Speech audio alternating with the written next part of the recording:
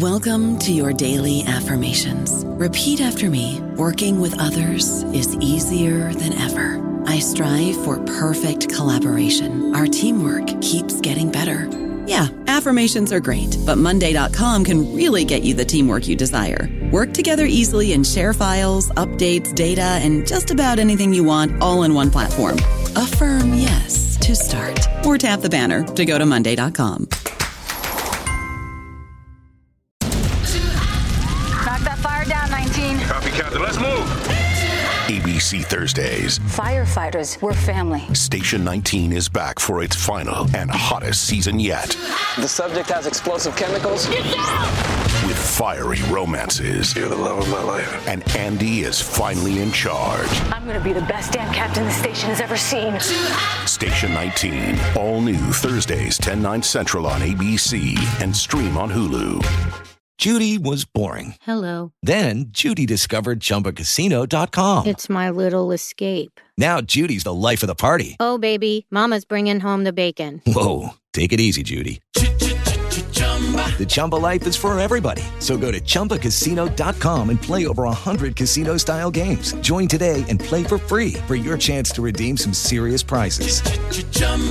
ChumbaCasino.com. No purchase necessary. Void where prohibited by law. 18+ terms and conditions apply. See website for details. Welcome to the New Books Network.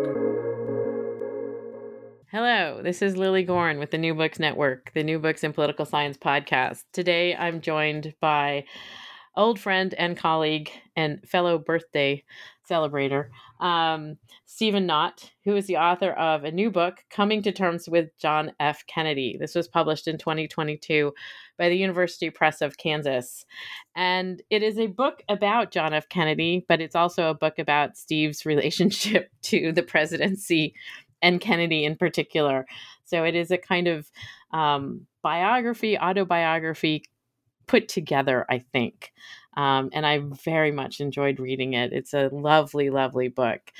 So welcome to the New Books in Political Science podcast, Steve.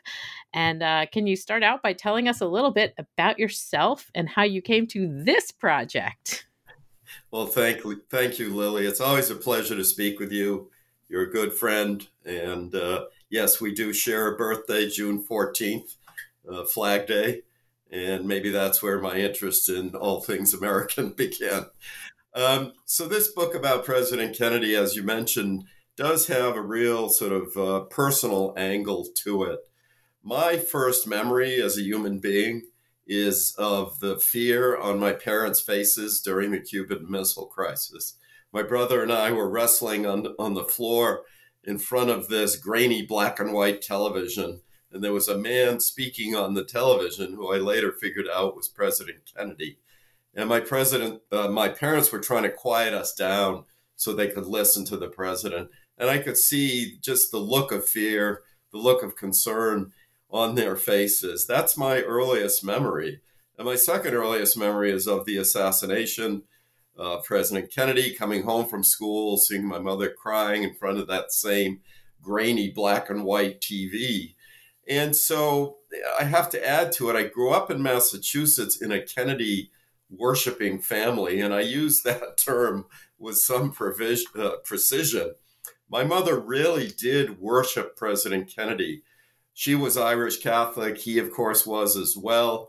And when Kennedy broke that glass ceiling, she just grew to revere him in terms of being the first Catholic president. So that was the atmosphere I grew up in. I sort of absorbed that worship myself. And so my first job out of college was at the John F. Kennedy Library in Boston. And by the way, my mother could not have been more thrilled with that. It was like I'd been asked to be Pope. So that was quite a highlight for her. And, that was the milieu in which I grew up. Over time, my attitude towards President Kennedy and the entire family began to change and actually move in a quite negative direction. Over the decades, I've always thought about writing this book and my own shifting views towards this presidency. And I finally got around to doing that in the last 3 years. And, I have to say, with all humility, I'm quite proud of the book.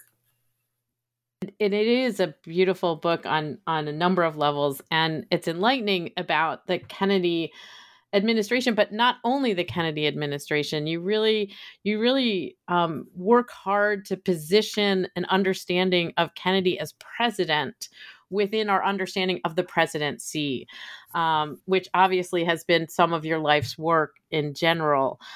So I can see how this book followed the lost soul of the American presidency.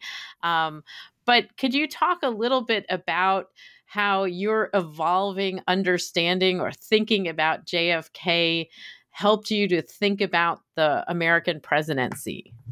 Yeah, terrific question. So I grew up assuming that the sort of Kennedy model, and I'm talking about the Kennedy model as put forward by people like Arthur Schlesinger Jr. and Ted Sorensen, was the model presidency. In other words, this notion that the president could be as big a man or as big a person as he, eventually she, wants it to be. And that struck a chord, a very positive chord with me. Over time, partly due to, I think, just the kind of normal sort of maturation, and also my education, particularly at Boston College that you and I shared, I did begin to see some of the dangers associated with a presidency that had no limits to it. That was a kind of boundless conception of the office that was certainly susceptible to abuse. And I think we've seen that abuse, particularly with President Nixon and other presidents as well, even Lyndon Johnson, but certainly with Donald Trump. So I grew up a believer in that progressive vision of an unbounded presidency, the notion that, as Woodrow Wilson, the president could be as big a man as he wanted to be. Over time, I've certainly drifted away from that. And again, seeing the examples of Nixon and now closer to home, Trump, I've come to see the dangers associated with that unbounded presidency that Kennedy himself personified. And this idea of the unbounded presidency, we talked a lot, many political scientists talked a lot during the Trump administration with regard to the guardrails of traditions and norms, as opposed to actually sort of constraints imposed by the Constitution. And for anybody who studies the presidency, we know that there isn't that much in the Constitution with regard to what the president does or doesn't do. I often ask my students, what is it that the president does on a daily basis? We can look at, Congress, and we see them in hearings and on the floor, but they're like, what does the president do on a daily basis? And so I think that this question of sort of the norms and traditions and the constitutional requirements, you get into some of this in different ways in this book, as well as your previous book that I keep mentioning. Because you're talking about how presidents sort of comply with and also break those norms. Can you talk about Kennedy in this context?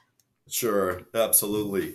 One of the norms that John F. Kennedy broke, for sure, unwritten, it's not in the formal Constitution, but Kennedy was not the choice of party leaders in 1960, and he was determined to circumvent the Democratic Party leadership, in keeping with sort of Woodrow Wilson's belief that party leadership should be circumvented. And Kennedy succeeded in that. And again, he was not the choice of party leaders. It was Lyndon Johnson. It was Adlai Stevenson. It was even perhaps Stuart Symington, a senator from Missouri at the time. Kennedy was sort of down the rung there. He was still a junior senator from Massachusetts, with something of an absentee record from the Senate. And he breaks that mold in a sense. I don't see that as entirely positive. It does seem to me that the old party leaders, the old smoke-filled rooms, at least there was the potential to weed out somebody like a Donald Trump, who was clearly not qualified to hold this important office. So that's a negative tradition I see Kennedy breaking. Now, I do recognize that without, the sort of Kennedy model breaking that tradition, you also don't end up with a Barack Obama And there are other instances, I think, positive individuals who've been able to step forward.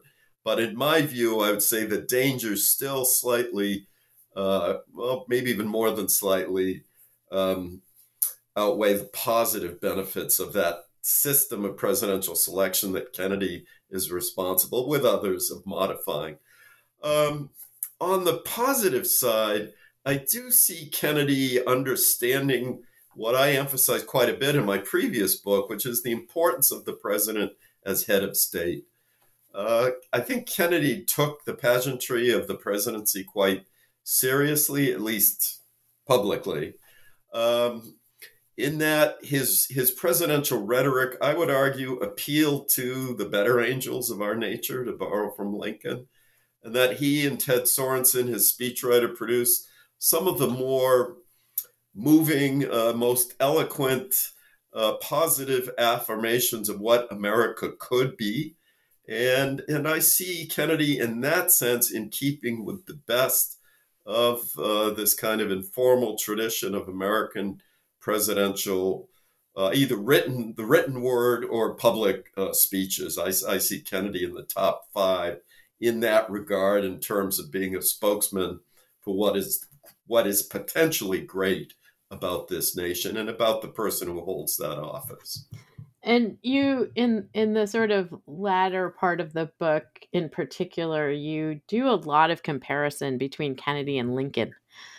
And, you know, you and I both experienced Lincoln from Lowenthal and Sigliano.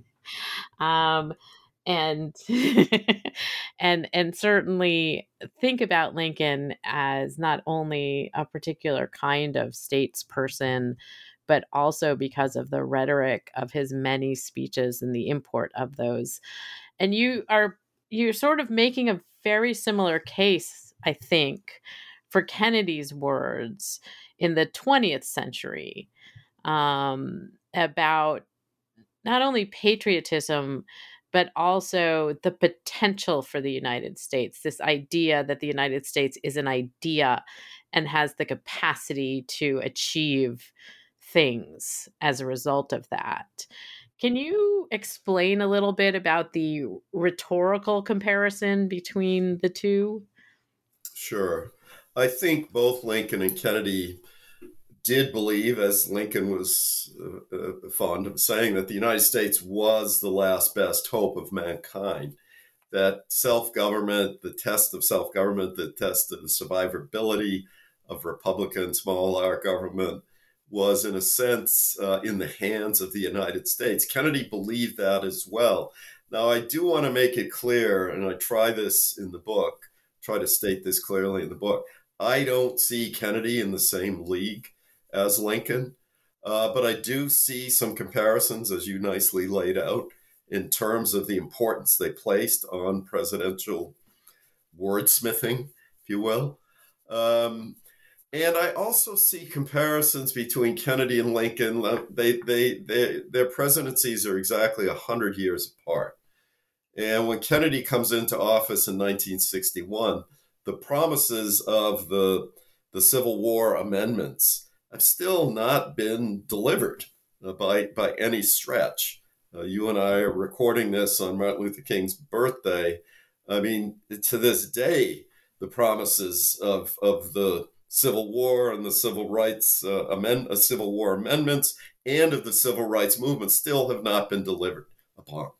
Kennedy, 100 years after Lincoln, slowly, cautiously, some would say excessively cautiously, but nonetheless eventually puts the full weight of his presidency behind the civil rights movement that's being led by Dr. King at the time, and the agenda of the Southern Christian Leadership Conference and other entities, the NAACP. And Kennedy was criticized then and now for moving cautiously, as I said, but so was Lincoln. And I do see some comparisons in terms of both of these white statesmen trying to bring their fellow white citizens along in the best possible, or I should say, rephrase that, in the most effective way. In other words, Kennedy was facing a Democratic Party that he supposedly controlled, but it was really dominated by a number of Southern barons on these powerful legislative committees. And he had to bring these guys along, and that was no easy task.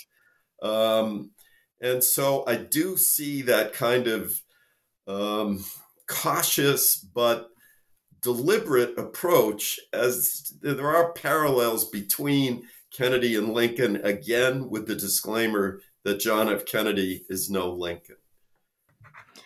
Yes, I didn't want to say that you were making that comparison, just that their rhetoric is important, particularly if we think about Kennedy's rhetoric in the 20th century, in the middle of the Cold War, as you say, sort of moving the civil rights situation with regard to entanglements in Vietnam and Cuba and so forth.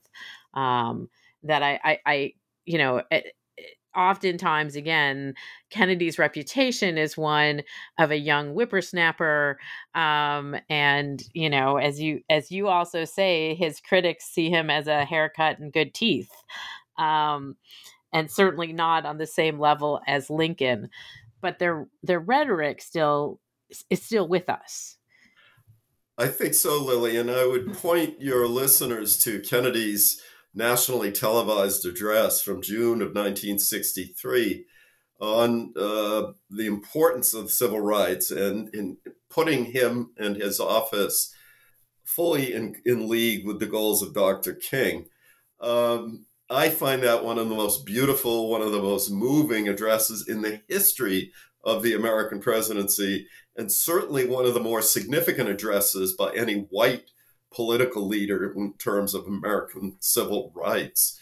There is this notion out there that Kennedy did not sort of push his legislative agenda. That's not true. And one of the points I try to make in the book is regarding civil rights. In the last 4 to 5 months of his life, he really goes all out to push what will become the Civil Rights Act of 1964. Now, I grant you that act ultimately passes, pardon the expression, over Kennedy's dead body, which has a tremendous impact in helping push that through. I'm actually one of the few scholars who've looked at Kennedy who argues he probably would have won that vote anyways. Now, I don't think he would have gotten as significant, as far-reaching a bill as Johnson was able to do, building on Kennedy's martyrdom. But I do think Kennedy would have succeeded in passing the Civil Rights Act of 64. And I think he deserves credit for that. And you raise an interesting point. Part of the reason Kennedy pushes civil rights with so much energy towards the end, granted, is the damage it is doing to America's reputation abroad. He really does see this in part. It is a moral issue to him. It is a human rights issue, but it's also a Cold War issue that's hurting the United States and the so-called Third World at the time. Excuse me. And one of the aspects of the book that I found so engaging is your own sort of evolution in your thinking about Kennedy that also is sort of layered on top of the way that the rest of the country, to some degree, has understood the Kennedy legacy, the Kennedy history, in part because of the tight grip that the Kennedy family had on a lot of the papers. And so, I mean, and the book really goes into like, here's kind of what the story was. Here's how it was presented. Here's how I think about it. And so, what is the truth? Of course, we're in the post-truth world, so whatever. But I really would love for you to take us through the different kind of aspects that you go through in the book, looking at particular incidents. You have the Cuban Missile Crisis and so forth, and you've just talked about the civil rights dimensions. But could you talk a little bit about how that that historical memory has been sort of cultivated as well? Sure. So, of course, immediately after President Kennedy was killed, there was this national outpouring of grief. First Lady Jacqueline Kennedy goes to great lengths. She's the one who plants the Camelot myth in the minds of Americans. She tells Teddy White at a famous interview within a week of the assassination that her husband's presidency was essentially a kind of Camelot, one brief shining moment in the history of the United States. That's the initial take on the Kennedy years, and it's due in good measure to Mrs. Kennedy's efforts. And by the way, again, I bought into this. I accepted this as fact. And part of my transition regarding my own attitude towards President Kennedy, was during my time at the Kennedy Library. I saw things that really disturbed me. And as much as I was a devotee of President Kennedy and the Kennedy family, I was also a devotee of history. And I saw a kind of manipulation of the record that really disturbed me. And so you had favored historians like an Arthur Schlesinger Jr., who were granted carte blanche access to Kennedy's papers, while other historians who might not have been so sympathetic, or perhaps, to use a more loaded term, controlled by the family, were denied this access. And you see this particularly glaringly in terms of accounts of the Cuban Missile Crisis, as you mentioned. So you have Ted Sorensen and Arthur Schlesinger Jr. putting a version of the Cuban Missile Crisis, and that version was essentially you had a young president who stood up to the warmongers in the Kremlin and also stood up to his own warmongering military. He went eyeball to eyeball with Khrushchev, and Kennedy emerges triumphant. So much of that is fiction, and it has really taken decades for historians of a more objective nature to overcome that 13 days mythology. And you see this time and again with other issues related to the Kennedy presidency. So you're right. I spend a lot of time in my book, Lily, talking about this kind of distorted history promoted by the family and some of their courtiers. And, I just thought part of the reason for writing this book was, 60 years is long enough for that kind of stuff to persist, that we can look at President Kennedy, warts and all. And I came to the conclusion, as you know, having read the book, that even with some fairly considerable warts, there's still quite a bit to admire about this presidency.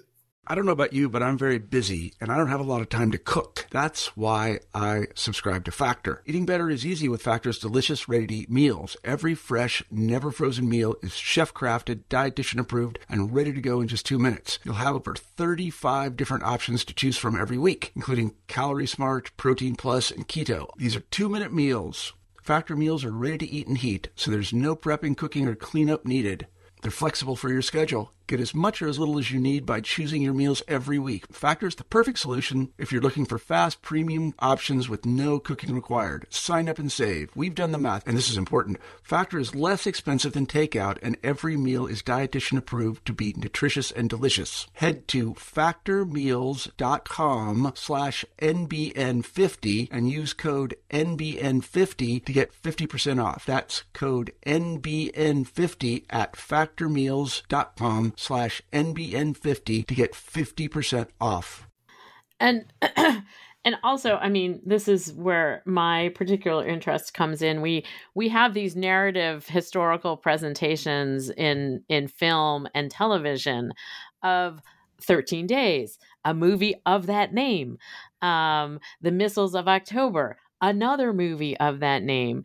And so not only do we have like this sort of somewhat constrained historical record that had sort of dominated our understanding, but it's also, in the context of these very heroic presentations of a factual event, with, really good looking actors playing Kennedy and other people, that then, really sets that into our imaginations as this is how it happened. Yes, absolutely. And let me point out, Lily, the movie 13 Days is very loosely based on the book 13 Days. which was written by Robert Kennedy, I think, with the assistance of Ted Sorensen. There's been some tremendous work done by an historian by the name of Sheldon Stern, who he's actually a friend of mine, used to be the historian at the John F. Kennedy Library. And Stern has proven time and again that Robert Kennedy's account of the 13 days was highly fictional. And it was done to sort of promote Robert Kennedy's campaign for the presidency in 1968. So a part of the problem with sort of getting at the real John F. Kennedy is that there was always some Kennedy brother or Kennedy nephew, or on a few occasions, Kennedy niece, running for office that required history to be sort of airbrushed a bit in order to sustain the latest Kennedy political endeavor. And thankfully, I think for the most part, we are now beyond that. And that's part of the reason I think we're finally getting, just in the last 10 to 20 years, a more honest, more honest assessment, more honest accounts of John F. Kennedy's presidency. And with regard specifically to the Cuban Missile Crisis, and I want to get back to how the Kennedy legacy has been controlled to impact those with the Kennedy name who run for office. But I wanted to ask you specifically about the Cuban Missile Crisis, and what we all think about it historically, and what it was that the Kennedys tried to sort of move out of our understanding of the missile crisis. Oh, great question. What they tried to move out or conceal from our understanding of the missile crisis was some serious concessions made by President Kennedy to Khrushchev, to the Kremlin. And these are concessions that President Kennedy recognized at the time could perhaps lead to his impeachment or deny him re-election in 1964. He gave the Kremlin concessions on American missiles in Turkey, located on the Soviet border. He made a no invasion pledge of Cuba, assuming that the Soviets withdrew their missiles from Cuba. He promised not to pull another Bay of Pigs. These kinds of concessions, had they been known at the time, would have been political dynamite. They were kept concealed until long after President Kennedy's death, long after Robert Kennedy's death.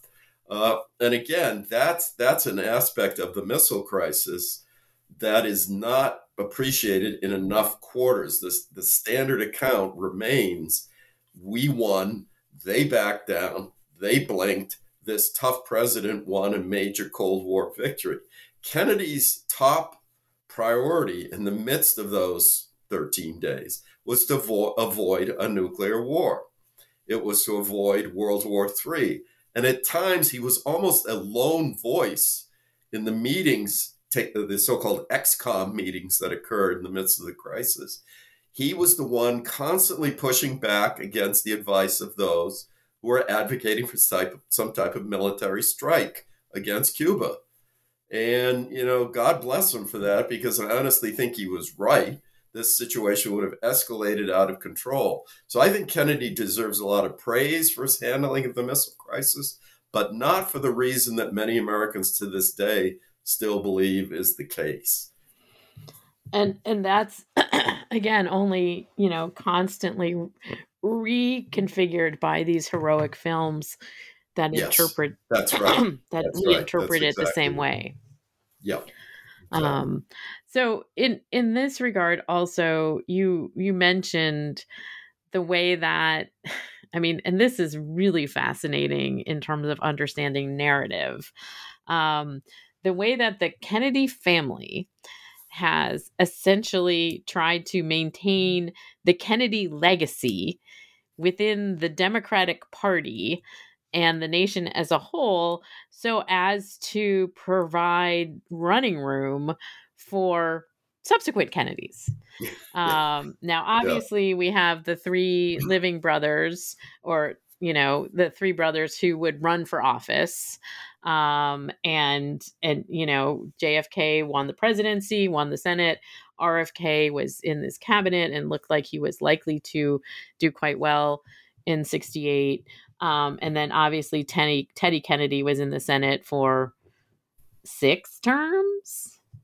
Oh, yeah, from 1962 to 2009.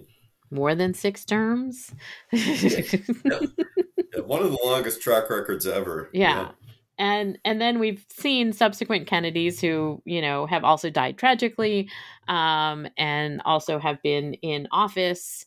But can you talk about the way that, this is a fascinating thing to sort of read through your book, the way that the attempts to manage the Kennedy reputation so that others could run for office? Yeah, I saw it up close and personal, and I don't want to overinflate my role at the Kennedy Library. I was basically the glorified tour guide. I was responsible for people who gave tours through the museum at the library, but I did have an office 2 doors down from Dave Powers, who was a longtime John F. Kennedy friend and advisor of sorts, and was the museum curator at the time I was at the library. And again, I saw the family would use Powers to keep the lid on archival material that might be embarrassing to the president and might cause harm to whatever Kennedy campaign was occurring at the time. And this would have been in the 1980s.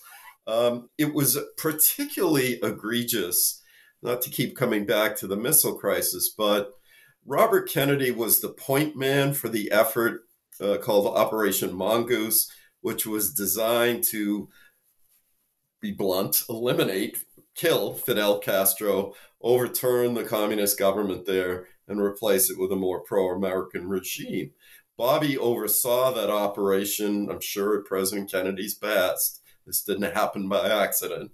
And Robert Kennedy's family sat on a number of materials related to Operation Mongoose well into this century, which is ridiculous considering that a half a century or so had passed with the missile crisis in 2012. So that's just one very specific example where they sat on these material. But I would add to it, there was also attempts over the decades to, I think, make President Kennedy, to sort of transform President Kennedy into more of a liberal, perhaps, than he actually was. In other words, to make the John F. Kennedy of 1982 or 92 or 02 a Democrat of that time. And, I'm struggling here to think of a specific example, but there was always this desire to sort of update him. And what that did is it required people who were part of this family political operation, and even some of their friends in the media and historical or scholarly community, to also sort of update Kennedy's record or downplay some of his more hawkish actions, perhaps in Vietnam or dealing with the Soviets or whatever. It's just a really interesting case of manipulating the record, of concealing records, but also subtly manipulating the record to present a deceased political figure as somebody who could be politically viable, 40 years later. And, we see that sometimes these days also with regard to Reagan. Sure. And sort of the way that Reagan is often talked about from the 80s and applying it to the Republican Party now. Nice. Very nice. And I see the sort of hagiography in both those cases, sort of say like this is what Kennedy would want, this is what Reagan would want, and if we look at the actual record, it's maybe not that. Yeah, exactly.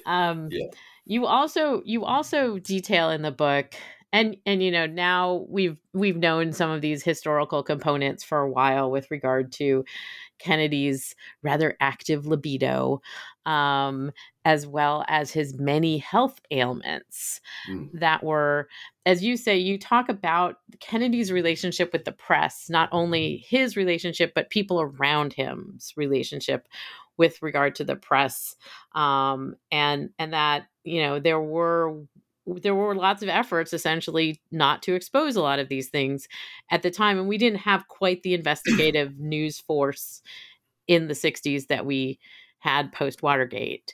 But, you know, was that part of what was kind of obscured in the library as well? Oh, for sure, for sure. In terms of Kennedy's overactive libido, great efforts were made to conceal that by the family over the decades. Now, look, part of it I sort of understand in that President Kennedy's wife and his 2 children at the time were still alive. I mean, there are, it seems to me, some occasions where family concerns perhaps need to be weighed in or added into the equation. But in the Kennedy case, I think it was very much over the top. And the first real revelation of Kennedy's extramarital affairs comes out in the mid-70s during the Church Committee hearings, when it turns out, Senator Frank Church's hearings on the CIA and the FBI, it turns out President Kennedy was sleeping with a woman who was also sleeping with a mafia boss, Sam Giancana in Chicago. And that was kind of an explosive revelation, to say the least. And it does show you a kind of recklessness in Kennedy's behavior, no question about it, as president. But the attempt to keep the lid on both his sexual behavior and his many health issues, persisted for decades. He did suffer from Addison's disease, which in the 1950s was occasionally fatal. And in the 1960 campaign, the Kennedy campaign flat out denied that Kennedy had Addison's disease. It really wasn't until Robert Dallack's work. Dallack wrote a book called An Unfinished Life, the presidency of John F. Kennedy. And Dallack was given access to all of Kennedy's health records. That's where we found out not only was he suffering from Addison's disease, but he had an endless array of health issues, including a degenerative back issue that was remarkably painful. Now, I have to give Dallack credit. While he exposes all these health issues of Kennedy's, he also, I think, does a nice job of portraying the fact that Kennedy, for all of his other personal flaws, never complained about this kind of stuff. And this was a guy who really was in intense pain for much of his life. But back to your question, no question, these health questions, these extramarital affairs, great efforts were made to conceal them by the family. Now, in fairness to the media at the time, I would argue not just with Kennedy, but with other political figures, there was a kind of high wall of separation between what the media considered to be personal matters and public matters. That doesn't excuse Kennedy's reckless behavior, but it does perhaps take the media off the hook a bit, in that they did tend to follow or obey this kind of high wall of separation. And so I wanted to bring you back to some degree to the broader thesis of the book. So I know of your very, very strong respect for, say, Thomas Jefferson and Franklin Roosevelt. and also Woodrow Wilson, and having read The Lost Soul of the American Presidency, and for a stretch of time, you kind of put Kennedy in that group of I don't want to say it this way, but I don't know how else to say it, of kind of overrated presidents. And again, being in the presidency for 4 terms or elected for 4 terms and being in there, there's no way that presidency of Franklin Roosevelt can be compared to any other presidency. And, Thomas Jefferson's, the romantic notion of Thomas Jefferson that is embedded in our narrative about him is also very hard to separate from his presidency, as I talk about often with my students. But you've sort of reconsidered Kennedy, and to some degree moved him out of sort of being an overrated That's very fair, and that's a terrific question. I would still argue that Kennedy's most egregious impact on the office and on the American body politic was overselling the presidency, was that sustaining that boundless, limitless presidency. But you're absolutely right. I have changed my take on Kennedy. A good part of it is due to living through, I'll be blunt, living through the Trump years. And I do get into this in the book. I see John F. Kennedy as appealing to our better angels in comparison to President Trump. I see him, again, at least publicly, not so much privately for sure, conducting himself as a dignified head of state. I do see him as a Cold War president who sort of laid out in very stark and moving terms the differences between a totalitarian regime like the Soviet Union and a republic, albeit flawed, like ours. I've come to terms with John F. Kennedy in a way that even 10 years ago I probably would not have been comfortable with. And again, part of that is just living through the Trump experience, seeing, again, I'll try to be very upfront here, a lot of scholars and academics whose views on the presidency and on the Constitution I once admired, I just can't admire anymore because they've gone either silent when it comes to Trump or in some cases even embraced Trumpism. And what that did was force me to re-examine a number of my political beliefs. And hopefully folks who read this book might be prompted to do the same. That's part of the reason I wrote this book. And I think that comes through. I mean, that's why I find it a kind of intimate book, because you talk not only about Kennedy, but also about your thinking about Kennedy and your thinking about the presidency and trying to contextualize him, because he was contextualized as you put him in the Lost Soul of the American Presidency, because you go through all the presidents. And whereas in this book, you sort of pull him out, but you still contextualize him, that I found to be really useful in thinking not only about Kennedy, but about the presidency. And I think it's an interesting sort of coda on the Trump administration, because it does sort of take us to look through our memories and our intellectual understandings of the role of the president. And I think you pull out the rhetoric in particular that we often, acknowledge. John F. Kennedy, great speeches, blah, blah, blah, blah, blah. But, what did they actually say? Yeah, Lily, you made me think about, a couple of things I admired about President Kennedy. He really did appreciate the role of the president as a unifying figure. And I know I've repeated this ad nauseum throughout our talk today, but I do think he did try to appeal to our better angels, try to pull the country together. He was not a president who was a divider. And we've had particularly a recent president who harped on divisions for his own political benefit. I don't see Kennedy as a demagogue.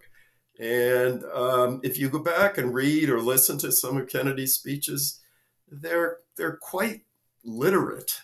There's a use of language that I'm not sure could succeed today. And so, but again, I admire the fact that he tried to appeal to what would bring Americans together. And I also admire the fact, and this is interesting in light of what happens with his assassination, he rejected conspiracy theories. He really, while he was capable of pulling at people's emotions, no question, I think he did try to appeal to people's reason. And he didn't make this a top priority. But for instance, in his day, one of the main conspiracy theories on the far right, or not even the far right, just the right, was fluoridation. And the fact that our water was being poisoned by, communist operatives or whatever. He actually condemned that in a speech in 1961. So he's a president who tries to put the lid on conspiracy theories. And his very final speech that he would have delivered at the Dallas Trade Mart had he not been murdered, he actually appeals to, again, the reason of the American public and urges them to turn away from those who would appeal to their fears and who promote conspiracy theories. That's the John F. Kennedy I admire. That's the John F. Kennedy I've reconsidered. So now that you have set the record straight on Kennedy, which is no mean feat, what are you working on now, Steve? Well, I'm taking a bit of a break, but I am considering, writing something on conspiracies and the American presidency, or the extent to which presidents circulate conspiracy theories. That came up in my previous book, as you know. It's a little bit of a feature in my current book, but I think there's perhaps more work to be done there on how presidents deal with, or hopefully try to damp down conspiracy theories. But we've had some who I think see it as their role to promote these theories, and they do so, again, partly to benefit themselves. So I think at this time, that's going to be my next one, Lily. Okay. So presidential conspiracy mongers or presidential conspiracy opponents. I look forward to reading it. That sounds fun. Thank you. I have a feeling there's some action going on in the early 1800s around that. Yeah, yes, there is. Barbary pirates, perhaps. Yeah, and Hamilton as a British agent. Yeah. Thank you for joining me today, Steve, to talk about Coming to Terms with John F. Kennedy, published in 2022 by the University Press of Kansas. I always love to send people to brick and mortar stores. If you've got one, give it a shout out. Unfortunately, it's part of a large chain, but I'm happy to see any sort of brick and mortar stores. There's one nearby me at Barnes and Noble, a couple towns over in Walpole, Massachusetts. So that's my favorite. All right. And if not, people can head over to the University Press of Kansas to pick this book up. It's a lovely read. And I appreciate you talking to me about it today, Steve. Thank you, Lily. It's always a pleasure to speak with you.